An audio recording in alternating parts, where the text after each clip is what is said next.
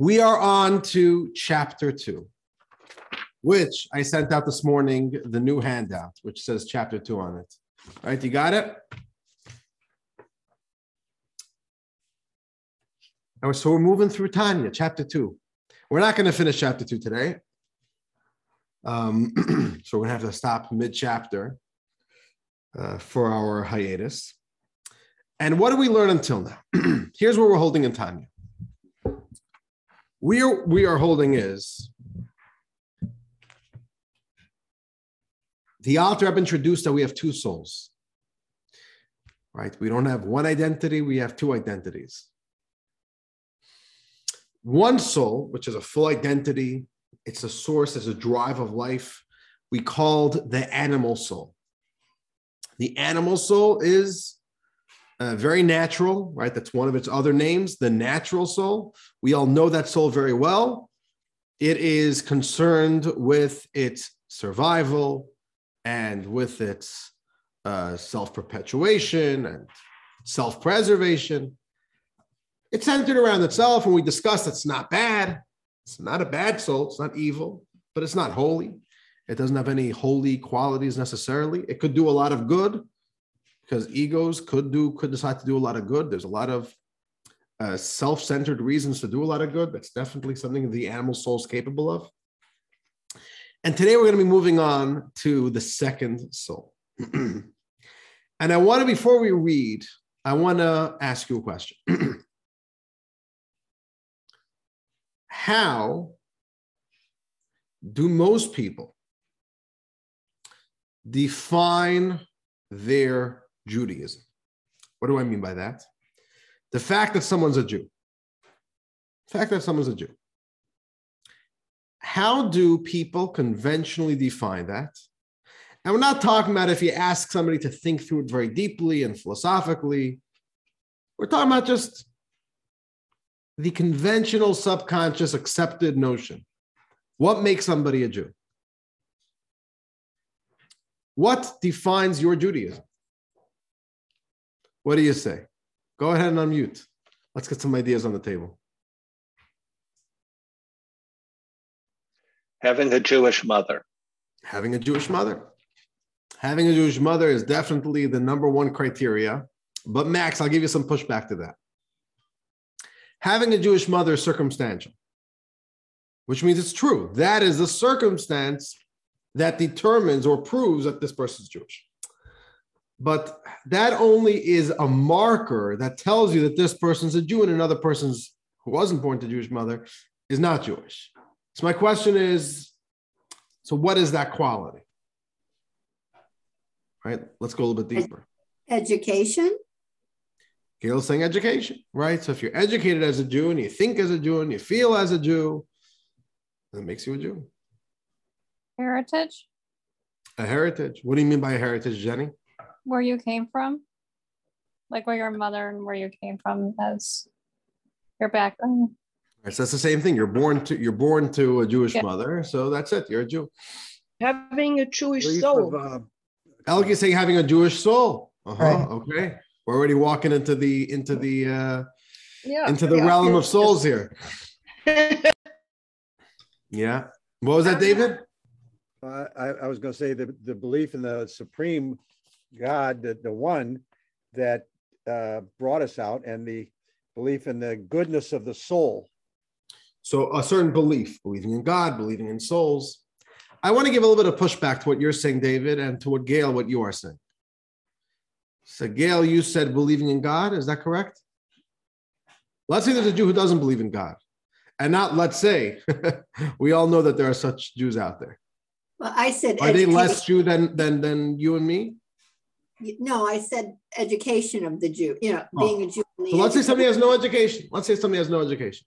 Never afforded a Jewish education. Does that make them less Jewish? No. Oh. So then education is not what makes you a Jew. Understand what I'm asking? Yeah, I do. Education is a feature that when you are a Jew, one of the things that we do is education. Yulia, what do you say?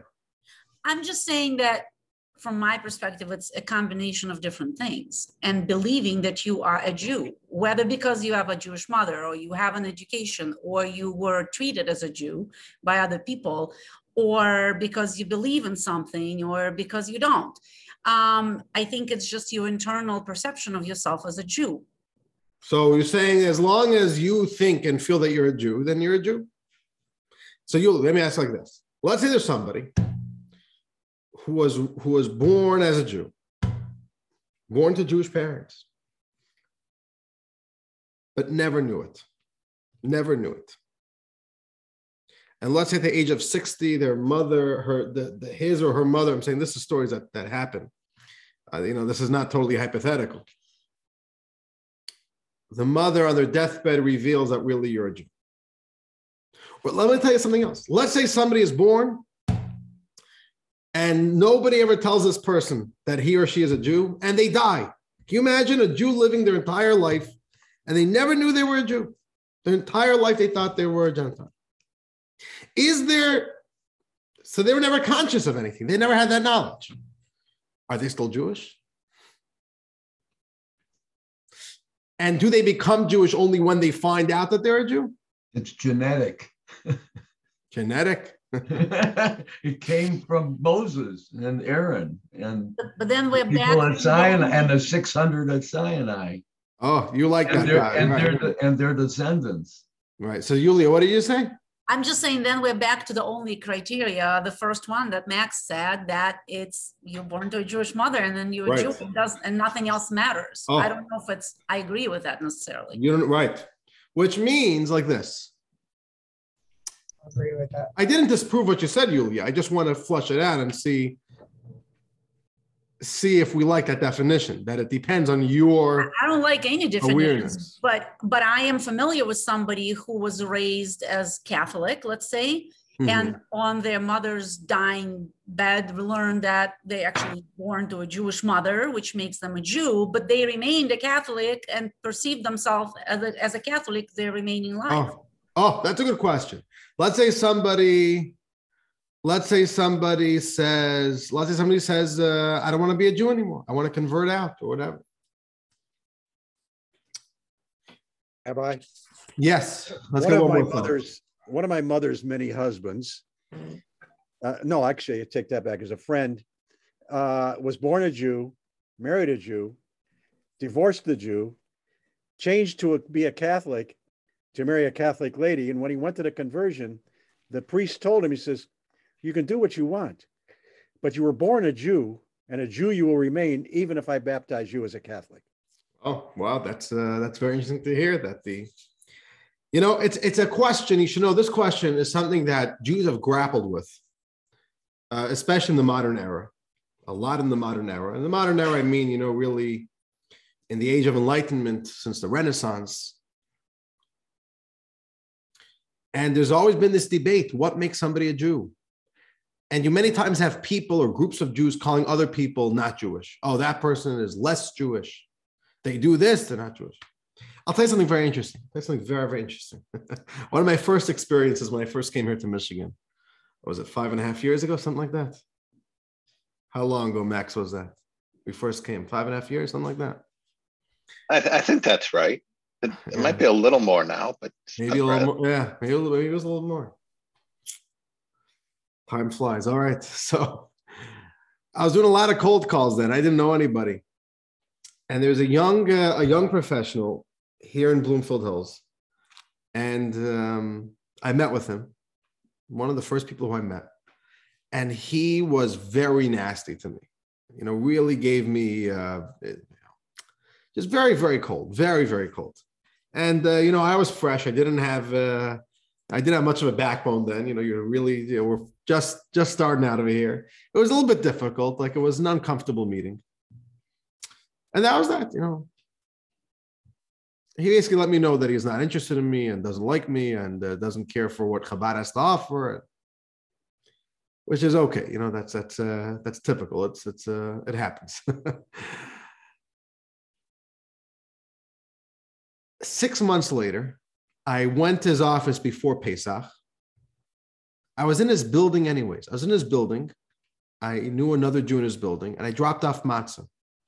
It's one of the Rebbe's campaigns that every Jew should get the handmade shmur matzah for Passover. So I gave out matzah. And then I remembered when I was in the building that I know this guy. You know, I didn't speak to him since that one first time. Let me go bring him matzah. I went back to my car, got a box of matzah, and just walked right into his office and gave him the box and wished him a happy Passover. Anyway, it was just funny. That night, all of a sudden, I get a notification that this guy accepted my Facebook request from 6 months earlier. All right, all of a sudden, I get a notification. Now you are friends with this guy. I'm like, oh, I forgot I even ever friend requested him. Okay. So I saw that he's okay. You know, he's accepted my friend request. After Passover, I asked him for a meeting, called him up, asked him for a meeting. He said, sure, Rabbi, you can come. I walk into his office, and the first thing he says, okay, Rabbi, I got to speak to you about this. What do you think of me? What do you think of me? I say, what do you mean? He says, listen, I'm Reform. I'm Reform. I look at the humanistic Reconstructionist Judaism, and I say, come on. They're not Jews. What is that? And I know that the conservative look down at me, I'm Reform, and they say that we're not Jewish. He says, Rabbi, you're Orthodox. What do you think? If even Reform is total. I think I was his first exposure ever to somebody what somebody would call Orthodox. It's a good story, huh? So what did I answer? This chapter is going to give us the definition of what it means to be a Jew. And the point of the answer is not just like that we have a good answer for the question, okay? You know, what makes you a Jew is this or that.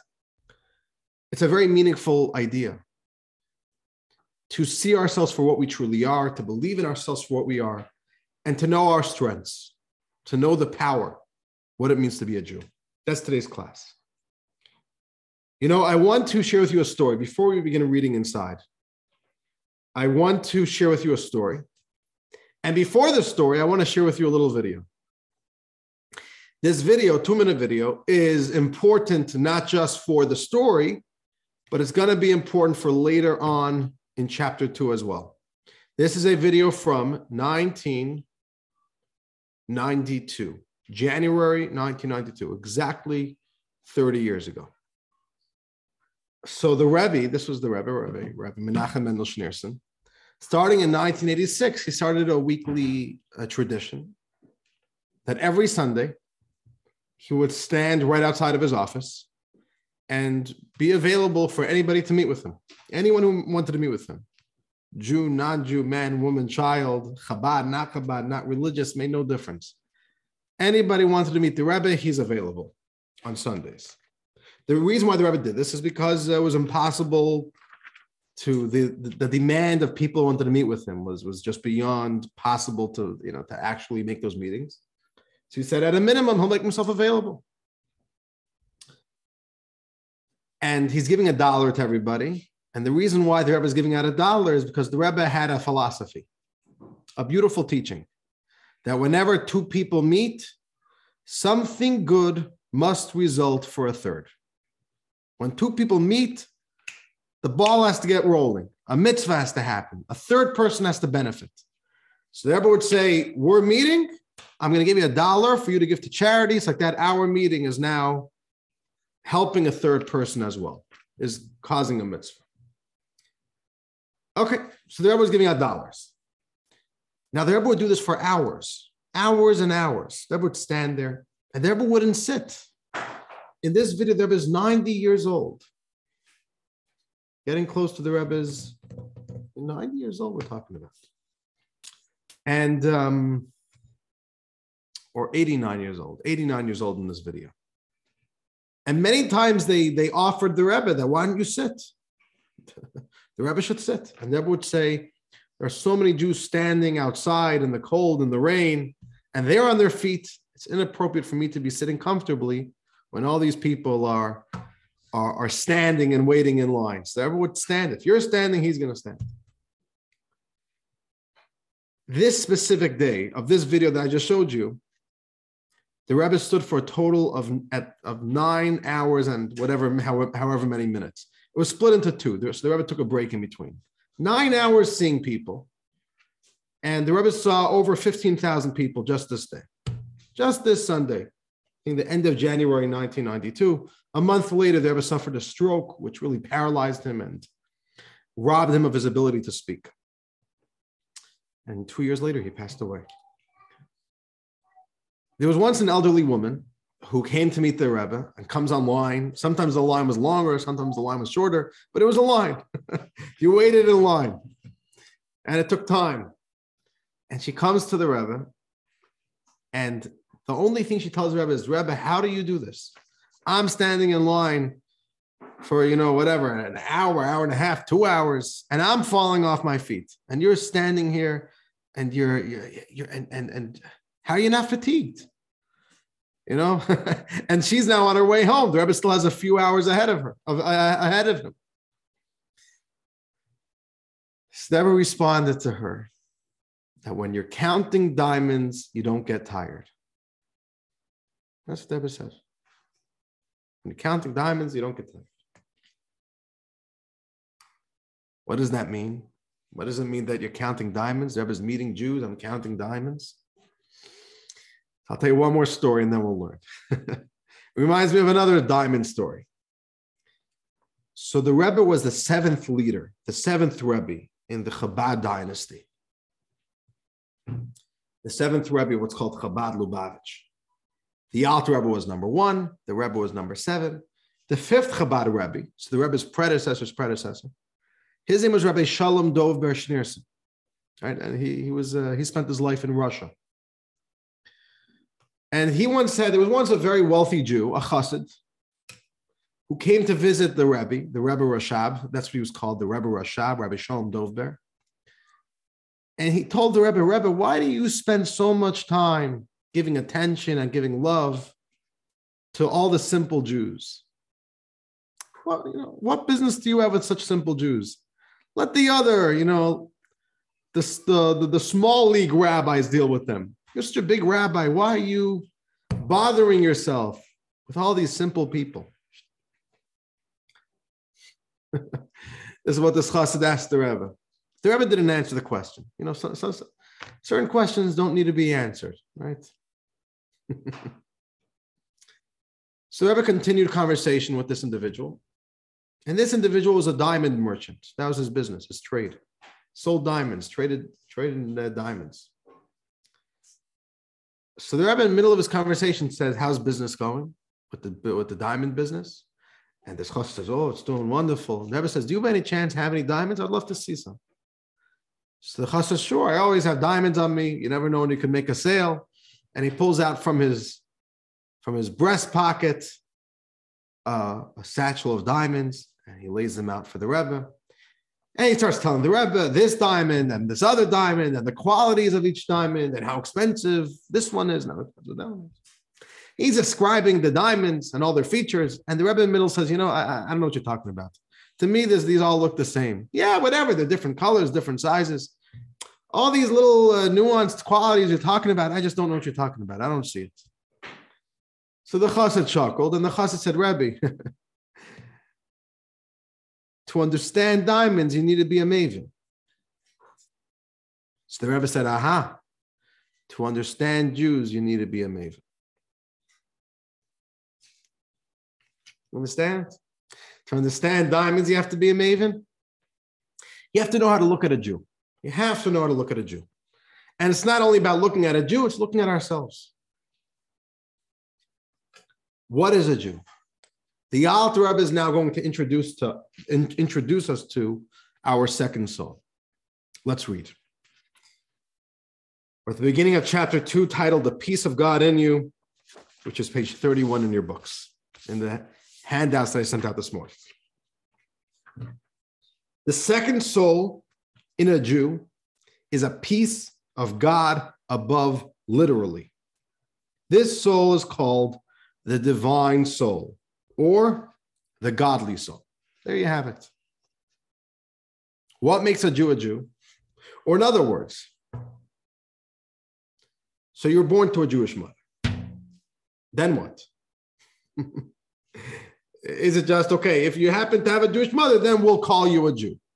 No, there's a distinctive quality here. What makes a Jew is something called a divine soul or a godly soul. And this divine soul is a piece of God, literally. I don't know what that means. What does that mean? Maybe when we learn the chaplain, sound that means. Literally, God took a piece of himself and put it in you. And we are now all walking around with a piece of God inside of us. And that's the secret sauce of a Jew. That's the power of a Jew. But most importantly, that's the identity of a Jew. What makes you a Jew? You have a soul. That's the identity of a Jew. There's so much to learn about the soul. And we're not going to learn all about it in this chapter. In a certain way, the entire Tanya is teaching us a little bit more about the soul, teaching us how to unleash the powers of the soul, how to get in touch with the soul. But I'll just tell you on the most simple level. Whatever you know about the animal soul, the godly soul is the diametrical opposite to that. The animal soul is self-centered. The divine soul doesn't even know what that word means. Ego. Worried about myself. It's not that it's humble. Oh, I think about myself less. It doesn't even know that the self is an agenda. It's a piece of God. It's here to serve. It's here to connect with God. So the animal soul is defined by its ego. The godly soul is defined by God. That's all it wants. That's all it knows of. That's its nature. Right? The animal soul does not have a God in its world, in its worldview. It only knows of itself. It's very self-absorbed. The godly soul is focused on God. So it has a whole different way of thinking and processing. It has a totally different agenda, has different impulses, has different drives, has different dreams, the godly soul. The Alter Rebbe wants to try to identify and define what the soul is. What does that mean that our soul is a piece of God above? So the Alter Rebbe is going to walk us through a few different texts which support the idea of the divine soul. And when we study these texts, we'll also be able to start getting a better definition, a better understanding, we'll have better imagery to learn about this divine soul. What does it mean that we have a divine soul? So let's begin reading. Let's continue.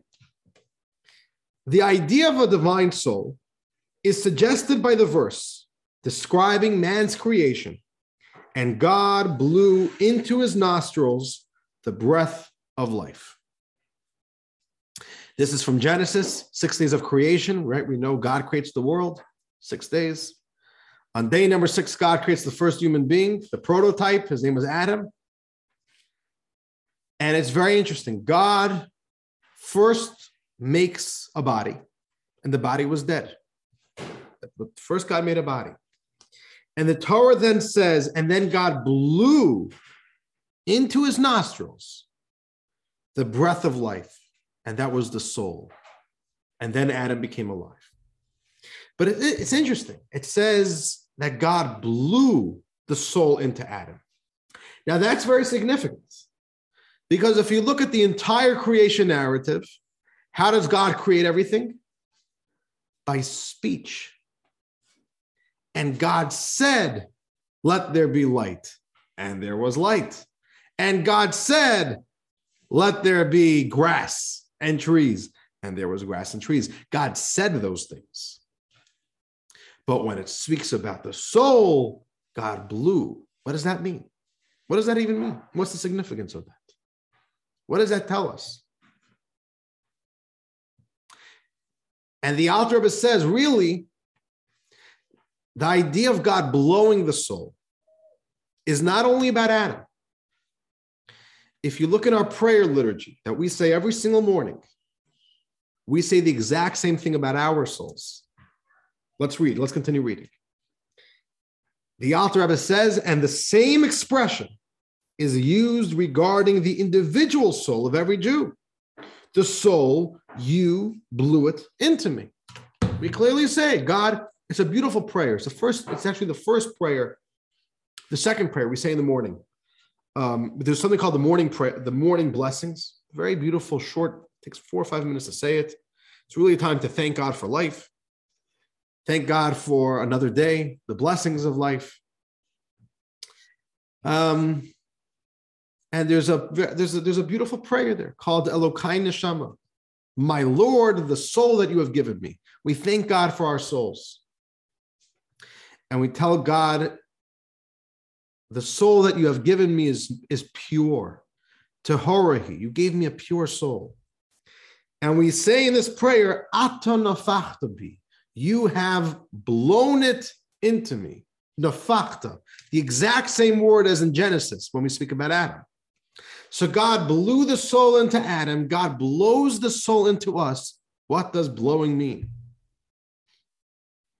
You know, a lot of things in the Torah are hints. They're keywords. And the keyword really has a tremendous idea behind the word. When you read the Torah, you read scripture, it seems just like a trivial word. You know, okay, the Torah uses a term.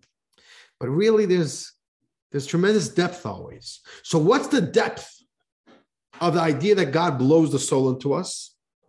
Comes Kabbalah, comes the Zohar, and explains what does it mean God blows the soul into us. Let's continue reading.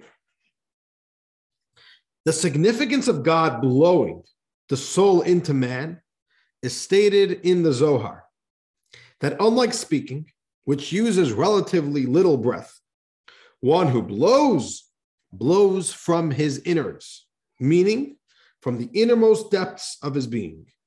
For when a person blows forcibly, he exhales with a deep-rooted inner energy.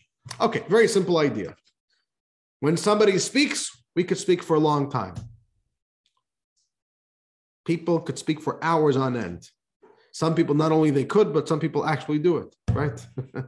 But we all know speech is something which we are capable of speaking. I'm saying, unless you're somebody who's not well and out of breath, but healthy people really have pretty much an infinite capability to just talk and talk and talk and talk. It doesn't use up that much energy speaking. But try blowing a balloon. How long could you blow balloons for? Blowing, we all know from experience, takes a tremendous amount of energy, which is unlike speaking, which uses a very little amount of energy. So the Zohar says, Kabbalah says, blowing represents taking your innermost, deepest level of energy and letting it out, which is why you run out of it so quickly, because you're taking from the reservoirs, you're taking so deep and you're letting it out. So what's the significance?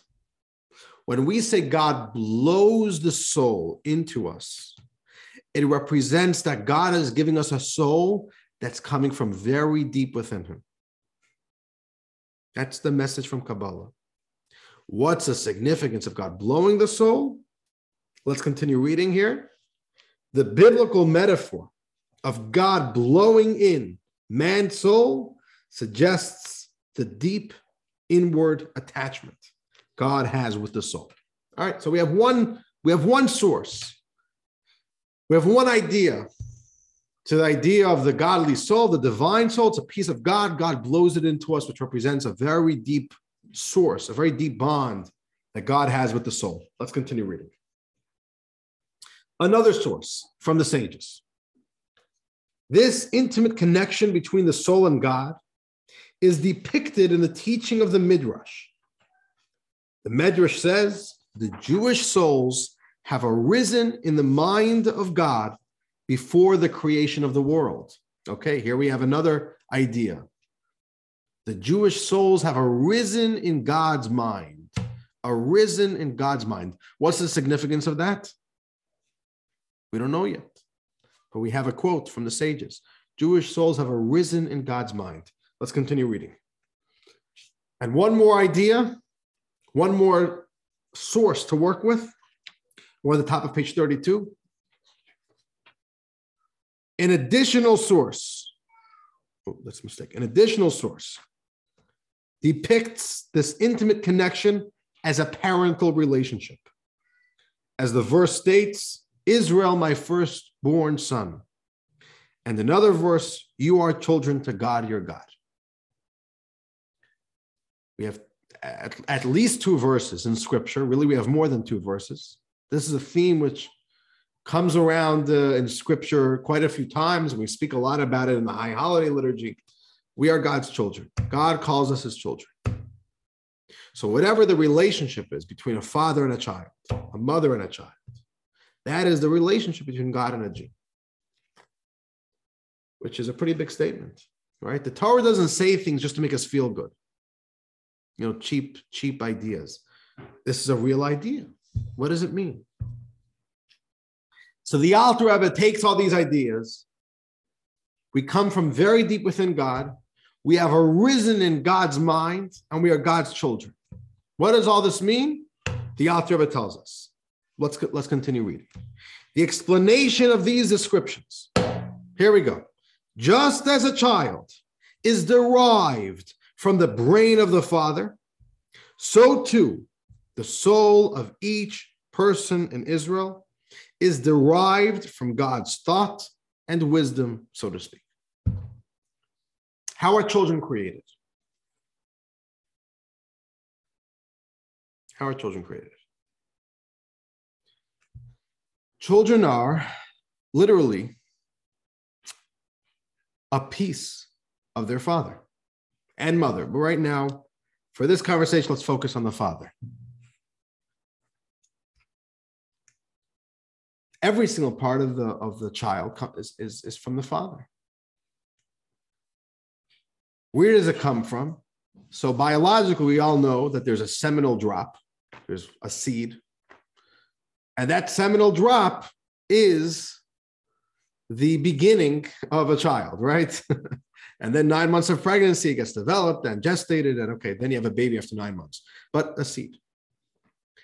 In Jewish mysticism, it says something very interesting. Within that seed, within that physical drop of seed from the father, there is a spiritual energy, like a spiritual piece of genetic code, but a spiritual gene that comes from the brain. This isn't a physical matter that comes from the brain. It's a spiritual energy that comes from the father's brain and gets transmitted through the seminal drop.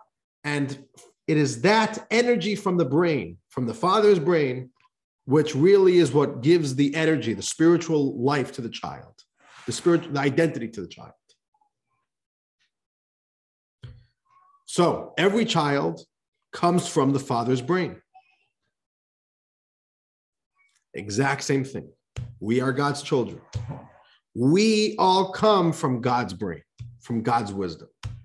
When the sages say the Jewish souls have arisen in the mind of God, the same way a child does. You should know that from the perspective of modern medicine and biology, this idea of Jewish mysticism is challenged. Does the seminal drop really have a quality, something, substance from the brain? And modern biology says no. But Jewish mysticism says, yes, correct. There's no physical matter from the brain, but it's a spiritual energy that comes from the brain. And Jewish mysticism says that's also why, as we see, very practically, that the process of a male releasing the seminal drop involves the brain. There's a lot of brain activity. It's not a brainless thing. The brain is very involved in that moment.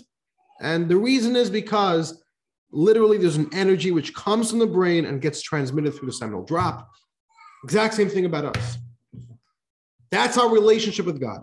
We are a piece of God the exact same way we are a piece of our Father. And our children are a piece of us, which is unbelievably powerful. Okay, let's read the next paragraph. I want to give you a heads up about the next paragraph.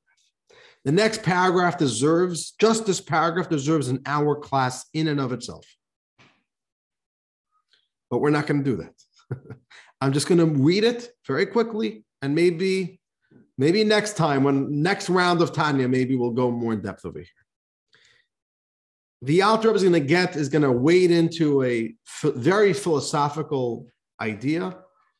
The Alter Rebbe just wants to make a very simple point, that when we say that a Jew comes from God's wisdom,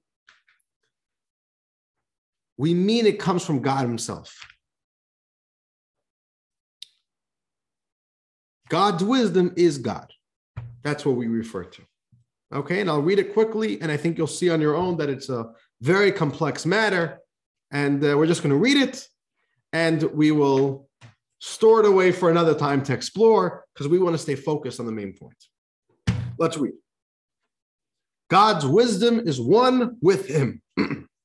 Concerning God's wisdom, the Zohar states, he is wise, but not with wisdom as we know it. Rather, in the case of God, he and his wisdom are one. As Rambam Maimonides writes, that unlike humans, God is simultaneously the power to know, the knower, and the known. But this concept defies coherent mortal comprehension. As the verse states, can you find God by searching? And it is also written, for my thoughts are not your thoughts, etc. Y'all understand what just happened?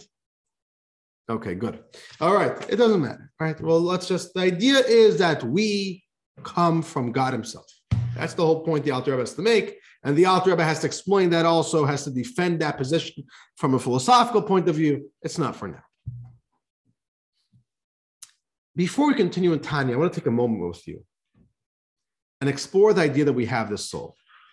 You know, when somebody hears that they have the animal soul, and when you learn what the animal soul is like, we could very easily identify with it. Yeah, I know my animal soul. All right, been there, done that. I'm very much in touch with my animal soul on a daily basis. Every time you feel hungry, and that becomes a priority in your life, right? I'm hungry, I got to go eat. That's priority number one. That's your animal soul right there. So we all know our animal soul. We all know our ego. We all know, right? We all know how to be very self-centered at times. It's very natural to us. But sometimes when people hear about they have a godly soul, you have a powerful godly energy within you, many people say, I've never felt it. I don't know. Where do I see it in my life? What do you think? What do you think? Where do you see the godly soul in life? I want to hear from you. Do you feel that you sometimes feel it? Are you ever in touch with it? Go ahead and unmute. Let's get some ideas. I think when you do mitzvahs, when you do something for somebody else without thinking about yourself or how it's going to affect you. You're saying, so when you do a mitzvah and you feel this desire to do a mitzvah, but it's not a desire which comes from a selfishness. Right. You really feel the power of the mitzvah. I want to do the goodness of the mitzvah. Yeah, very good, beautiful. What else? What do you say?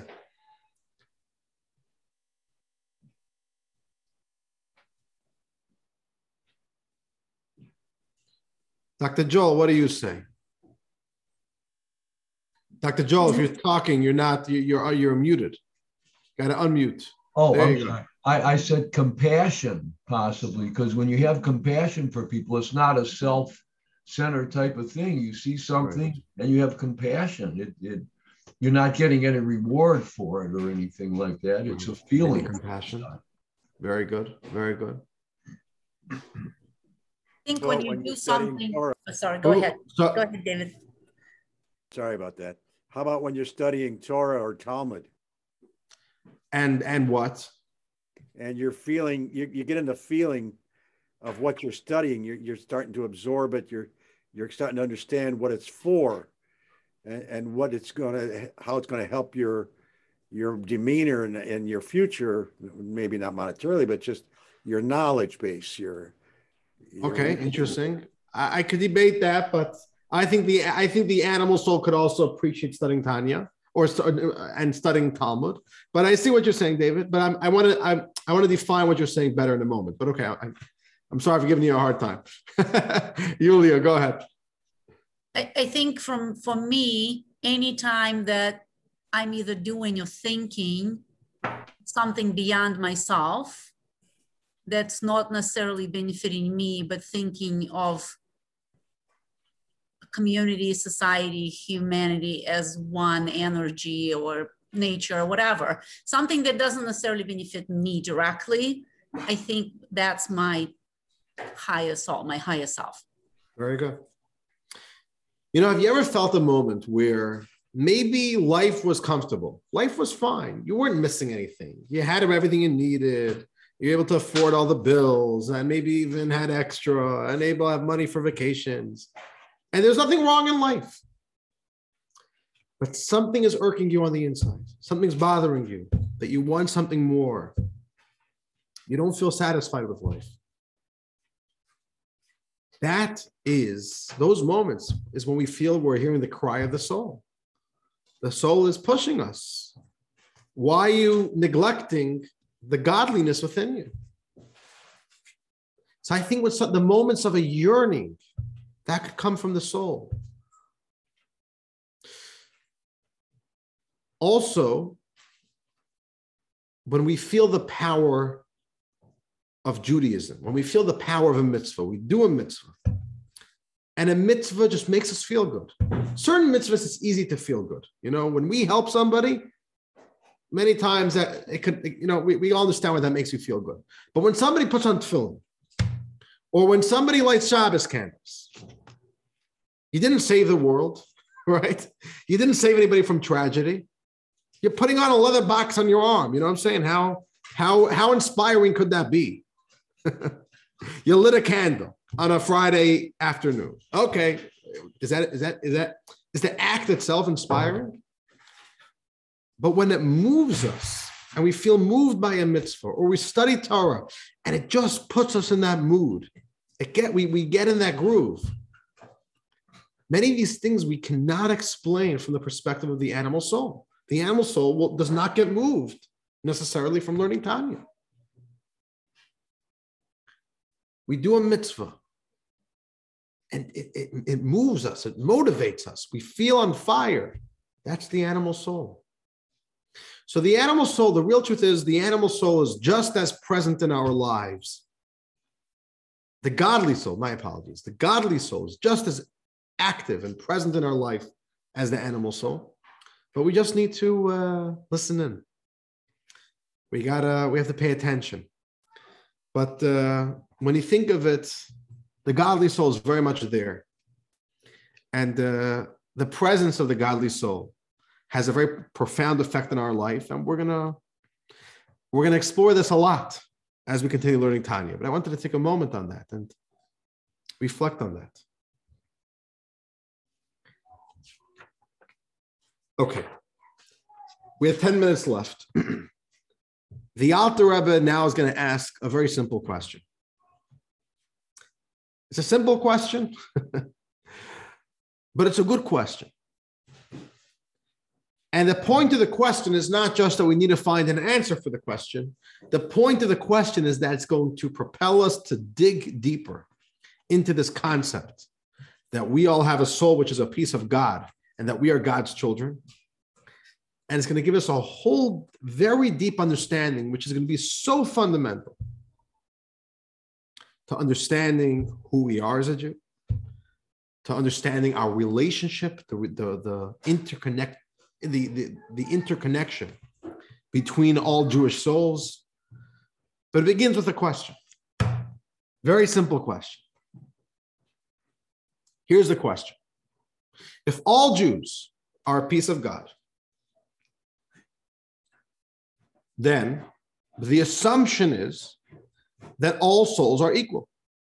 If I take an apple out of the fridge and I cut it into pieces, and I give one piece to my son Mendel and one piece to my daughter Shana, presumably both pieces are the same. They're going to taste the same, they have the same flavor, same tartness, same density. You know what I'm saying? If it's a piece from the same apple, it's the same apple. So if we're all pieces of God, presumably all of our souls should be exactly the same. So let me ask you that question. Are all souls equal? What do you think?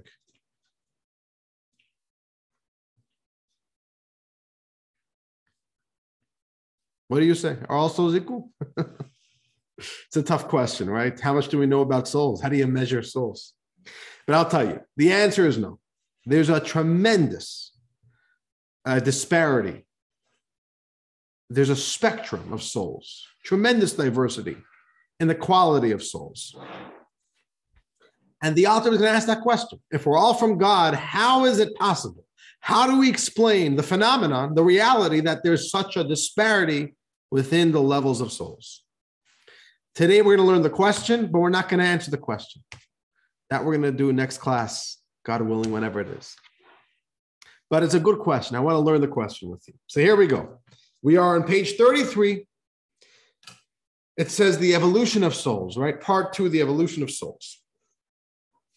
The Alter Rebbe says, however, we find there are tens of thousands of different levels of souls, which in Hebrew is nishamot, nishamos.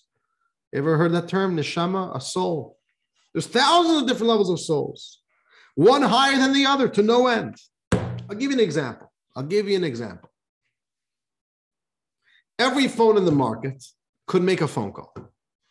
Every phone in the market could send a text message. I believe so, right? And if I'm not mistaken, basically any phone that you will buy could surf the internet and stream a video on YouTube or Netflix or whatever you use to stream videos, all right? But we all know that certain phones you could buy for $100 and certain phones cost over $1,000. So if they could all make calls and they could all send text messages, they could all surf the internet, they could all stream a movie, what's the difference?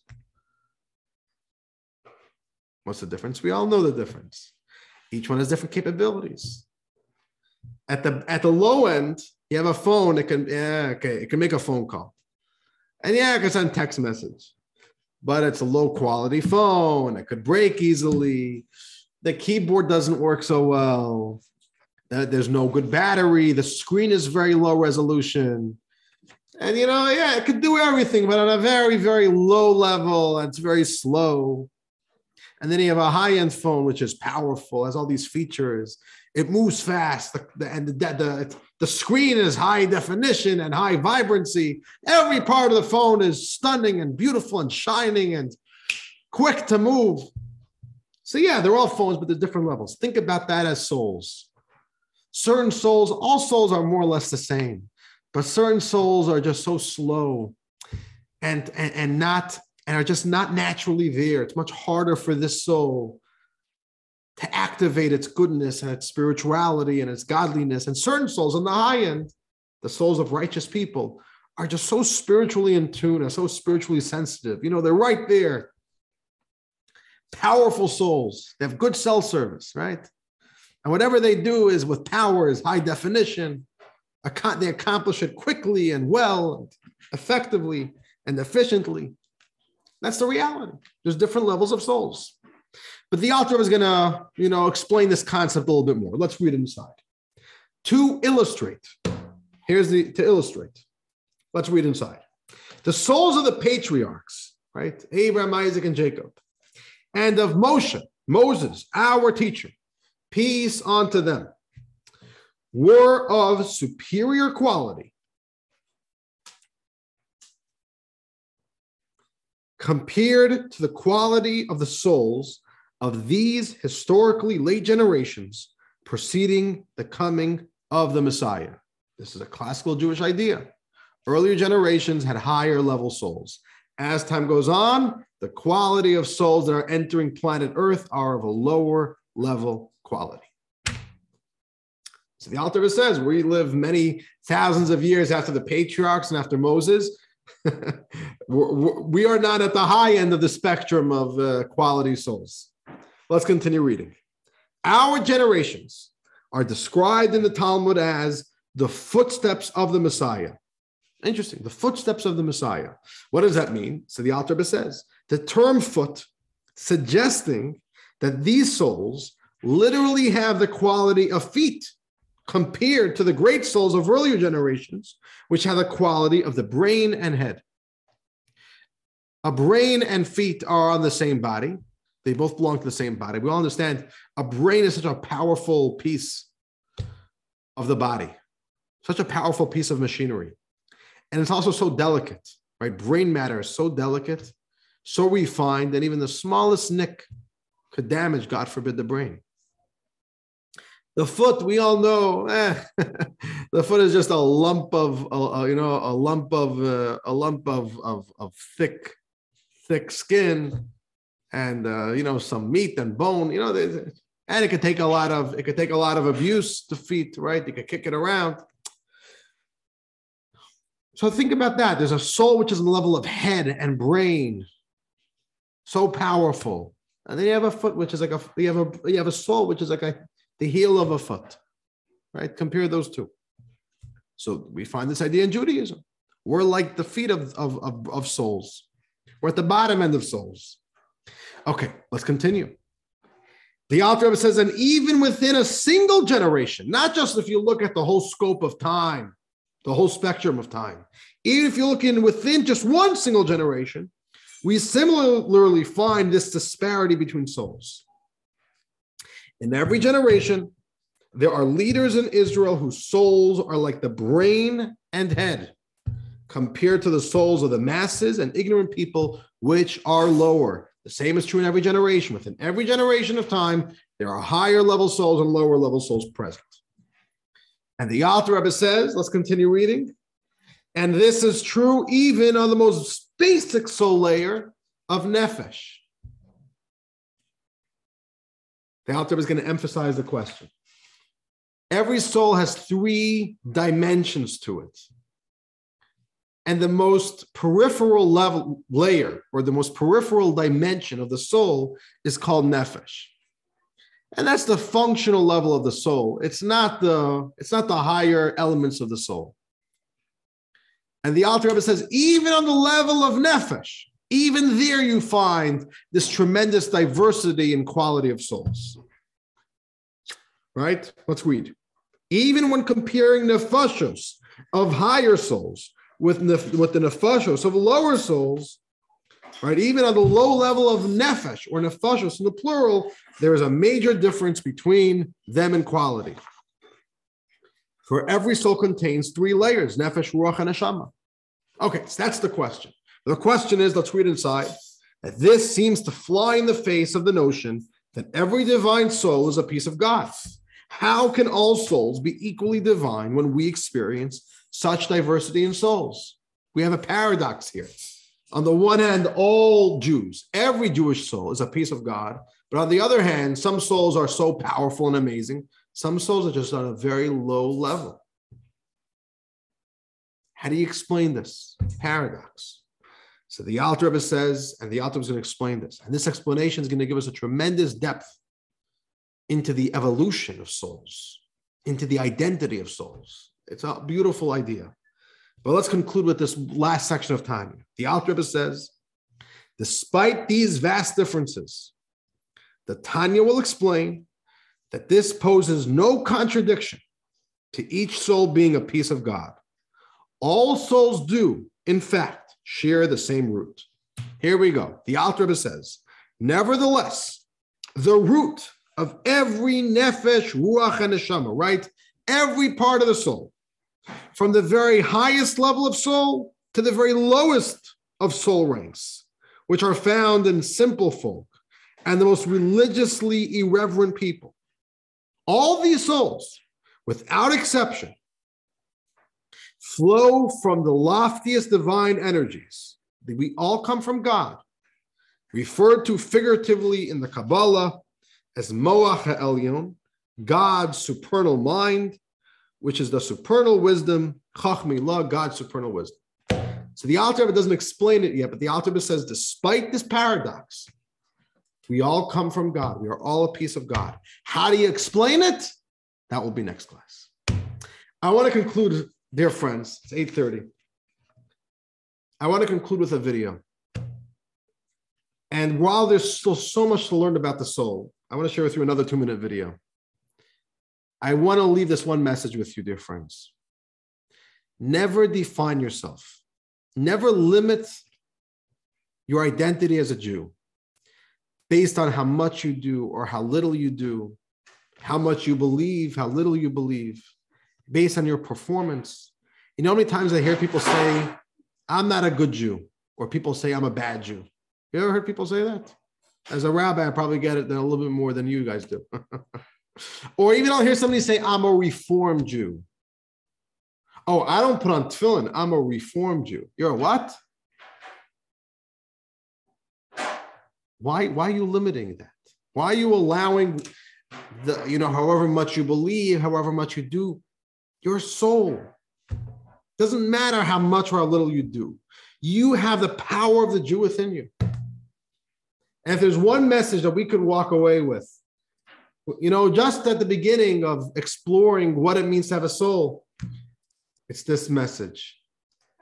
We all have a godly soul. It doesn't matter how much you do, how little you do, that's your identity. And of course, the goal of life is to try to get as much as in touch as possible as we can with it, and to unleash the power of the soul to its maximum. But for that, we have a lot of work to do and a lot of learning to do. So have a wonderful evening, everyone. And we're taking a little hiatus. I want to share with you a little story. All right. A quick little anecdote. This was a story, the Rebbe shared the story a few times. Sometimes the Rebbe would have his public farbrengens. And sometimes the Rebbe would say, we're taking a stop now. We're going to end the farbrengen. But the Rebbe would say, we're never stopping the farbrengen. We're never stopping the gathering. We're just taking a break. And the Rebbe a few times shared a very interesting anecdote about his sister-in-law. The Rebbe had a sister-in-law, his wife's sister. Her name was Shana. And Shana Schneerson, she was killed in Treblinka in the Holocaust. And I think the Rebbe made a special effort to mention her name, every now and then, just to make sure that she's remembered. And the Rebbe said that this little Shana, she was the previous Rebbe's daughter. And, the Rebbe's daughter, these weren't ordinary kids. You saw a lot of personality in these kids. Little Shana was a very stubborn little girl. And when she would get upset, she would cry, and there was no way to calm her down. So they would sometimes give her like a little candy to pacify her and get her to stop. So this little Shana was probably a little girl, once quipped. She said, she took the candy, she stopped crying, and she said, don't think I stopped crying. I'm just taking a little break. So the Rebbe would say, we're not stopping. We're just taking a little break. So we're taking a little break from Tanya. God forbid we're not stopping. We're going to continue learning Tanya. And we're going to continue learning for the next 6 weeks. We're not stopping. Meditation from Sinai. By the way, we're going to be learning a lot of Tanya and meditation from Sinai as well. This is a real beautiful learning course. And I'm really, really excited. I really hope that you'll all be joining and we'll be able to learn together. All right. Have a great night, dear friends. Take care, Elkie. Take care, Max. We shall see you very soon. Take care. Next week at Sinai. Next week at Sinai. I love that. We'll see you. Bye-bye. All right.